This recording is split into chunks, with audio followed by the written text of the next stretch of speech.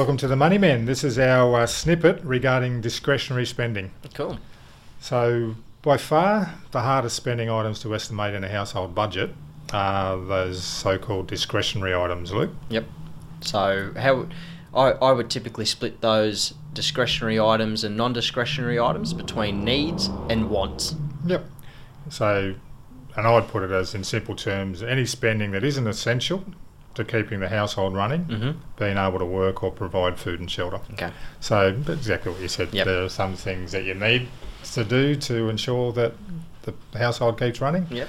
and you keep running. Yeah. And there are true. some things you don't. Yep. So it's the hardest part for people to get their head around in their budget. Yep. And people may argue that alcohol and cigarettes and expensive shoes, maybe many pairs of expensive shoes, restaurant meals, takeaway food, holidays, cosmetics, expensive skincare products, expensive toys and things are necessary, but it's generally not really the case. So they put them in the needs camp sometimes. A lot of people do. Yeah. Someone once told me that regardless of what we did with their budgeting, that we had to allow for a reasonably excessive amount of holidays, or they weren't going to buy in. Right? So they didn't buy in. It didn't happen. But obviously you need to be able to treat yourself to some of life's pleasures, but within reason. But isn't it interesting if you can get those discretionary items and expenditures controlled and under control, you generally find that you'll free up additional cash to actually go and spend it on some of those wants, holidays. And importantly, additional cash to be able to reduce debt or invest or get ahead in life, which then takes away a lot of the stress that people have around not being ahead in life and not being able to manage their money. Which gets them onto the alcohol and the cigarettes. I'm right. Facetious there. But so that's the area in just about everyone's household budget that they need to get on top of.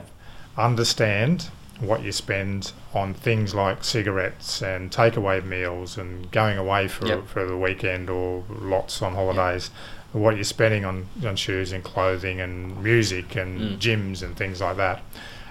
It's easy to justify spending money on those wants.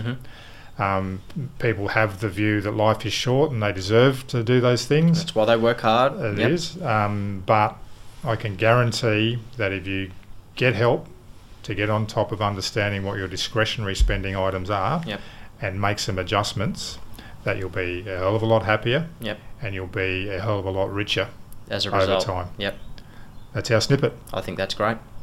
See you later. See ya.